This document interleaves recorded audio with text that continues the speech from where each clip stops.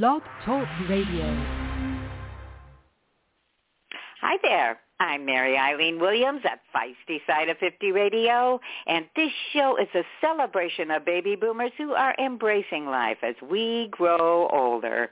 And if you're a grandparent, no doubt you know there is no greater joy than sharing a lively, colorful book with your grandchildren. So today's show is going to be a special treat. Our guest, Ryan T. Higgins, is a #1 New York Times best-selling author and illustrator, as well as the E.B. White Read Aloud Award winner and an Ezra Jack Keats New Illustrator honoree. But my favorite fact about him is that he's a self-described 37-year-old fourth grader, and who can resist a man like that? Ryan's joining us today to share all about his 2 latest books, Norman Didn't Do It, Yes He Did, and Thanks for Nothing, a Little Bruce book. So welcome, Ryan. Thank you. Thank you so much for having me. It is wonderful to be here. I really appreciate the time you've given for me to hang out with you today. Thanks. Well, it is definitely my pleasure. And as I said in the intro and actually before we went on air, I love hanging out with 37-year-old fourth graders. It is a delight of my day. And I want to get to your 2 new books shortly, but I thought we might begin by you telling us a little bit about Bruce himself and how his series began, because this guy has led one heck of a fabled life so far. Oh, yeah, thanks. Bruce is loosely based on my grandfather, who passed away a few years ago. But so my grandfather was a lovable grump. You know how there's always that guy in the neighborhood, that old man in the neighborhood who kind of shouts at kids to get off his lawn. Well, in my neighborhood growing up, that was my grandpa. And so, yeah, he from the outside, he seemed kind of grumpy, but if you got to know him, he really was a kind soul. And Bruce has that in him too. There's lots of layers to Bruce. Bruce doesn't change. I don't want him to like melt and become a softy at any point in his literary career. But the more readers read about him, the more they find out, and the more they uncover those layers of he's not just grumpy. So yeah, Bruce started off as just a sketch in one of my notebooks of a bear that had baby birds on his shoulder, and I thought that was interesting, and I needed to come up with who was that bear, what was behind that picture, and that's just sort of where the first story came from, and it's just been running in my head ever since. Each Bruce book is just a snapshot in time of what is going on in my head in Soggy Hollow, the town that Bruce lived in. So there's always stuff going on in Soggy Hollow in my mind, and the best stories are the ones that I make into books for kids to read. Well, again, before we went on air, I complimented you on your abilities to imagine. You have some creative juices there, Brian. But Bruce, I that's wonderful to have him be, inspired by your grandpa. And I have to say, in Bruce's defense, in this book, especially, Thanks for Nothing, his friends, if he gets to be grumpy, I mean, those mice would certainly make anyone grumpy. So tell us a little bit about Thanks for Nothing and the mice that are the bane of Bruce's existence. Yeah, part of the fun of most of the Bruce books is stuff happens to him that normally I think you'd feel bad for him about, but he's a grump, so it's almost funny. So if you start off with this grumpy character and then kind of bad things happen to him, not terrible things, but, annoying things, it's easier to laugh at that character. So particularly in this book, Thanks for Nothing. It's a Thanksgiving book, and in it, everyone in Bruce's life is thankful for, the changing seasons, the bountiful food they have, the friendships, and all that stuff. And Bruce is a grump, so he's not thankful for any of those things. So at one point, someone says, I'm thankful for this. I'm thankful for this. And then they say, what are you thankful for, Bruce? And, nothing. So in this book, Bruce is a grump, but he's also nice. So he is cooking a feast for everybody.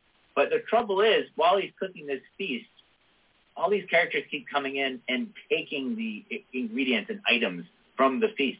So that by the end of it, when it's time for everyone to eat, Bruce has nothing to serve. And so that's where the phrase, thanks for nothing, comes from. Is at the end, they all thank Bruce for nothing. But in a happy way. They actually are thankful. Because sometimes, the best things to be thankful for are the things that, you don't really typically think to be thankful about. So the things that need no thanks at all are the things that this book is thankful for. Well, and I have to, in Bruce's defense, I have to say, if I were doing that cooking and the mice came and messed up my feast, I would be a little grumpy myself. So even if he said thanks for nothing, I think you're right. There is a lesson to be learned in that. And speaking of lessons, the other book that you came out with, again, you've got to be a prolific person to come out with a couple books at the same time, but Norman Didn't Do It, Yes He Did, includes a life lesson for young children about doing the right thing even after you've done something you shouldn't. So why don't you tell us a little bit about that story, too? Yeah, I'm really excited about Norman Didn't Do It. It is a new book about a totally new character for me, so it's always fun to introduce a new character to the world. It's also a little nerve-wracking because, I don't know how he's going to be received. So I'm really excited to introduce him to everybody. Norman is a porcupine, and Norman's best friend is Mildred. Mildred is a tree.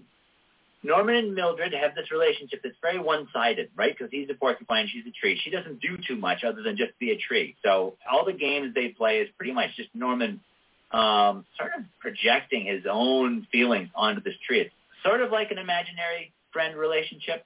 So Norman is really happy with the way things are. Just Norman and Mildred, Mildred and Norman. Then one day, a little tree starts to grow nearby, and Norman doesn't know what to do. He kind of goes a little unhinged, as it were, and he does something that he later regrets.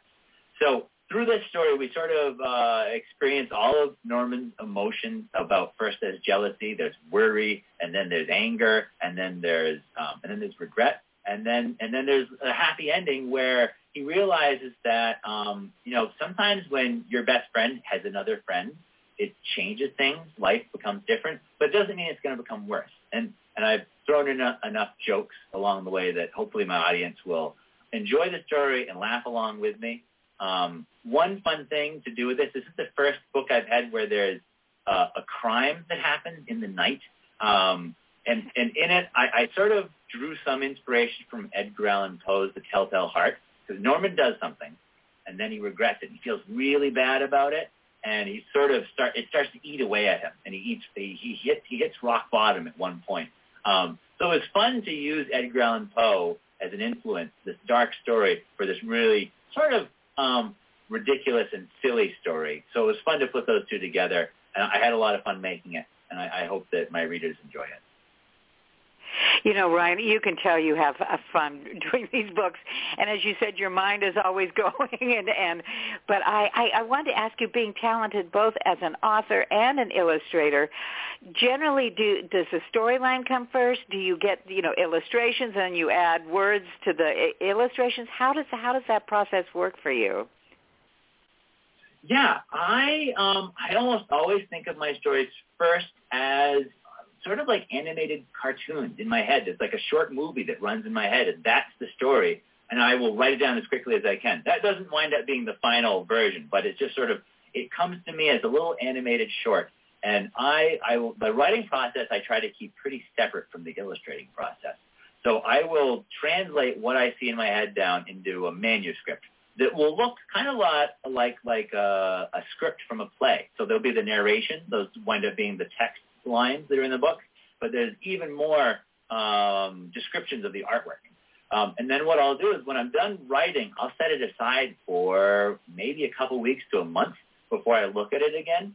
And that gives me a set of fresh eyes almost. And then I take off my writer hat and I put on my illustrator hat, and I will approach it as an illustrator. So my writing brain and my illustrating brain are very different. They actually don't work that well together. So I have to keep them separate.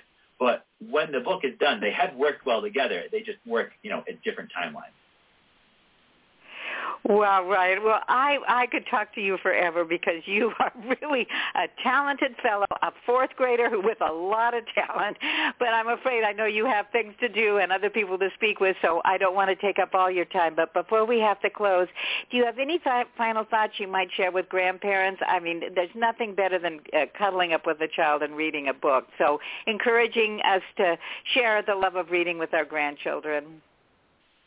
Yeah, absolutely. Reading is one of the best things you can do with a kid. It is a great bonding moment. It grows their brain. And you know what? It can grow them into a storyteller of their own. And I always tell kids, if you like telling stories and you like drawing pictures, just keep doing it and don't give up on your dreams. I'm a regular person. I have a really cool job because I work really hard. And, it's important for kids to remember, and you know what, grown-ups and grandparents to remember that too. You're never too old to follow your dreams. I love that, Ryan. Well, on that very high note, I will thank you so much for your time, sharing your wonderfully creative ideas and these two delightful books with us. Thank you so much. It was a pleasure to hang out with you today. Right back at you.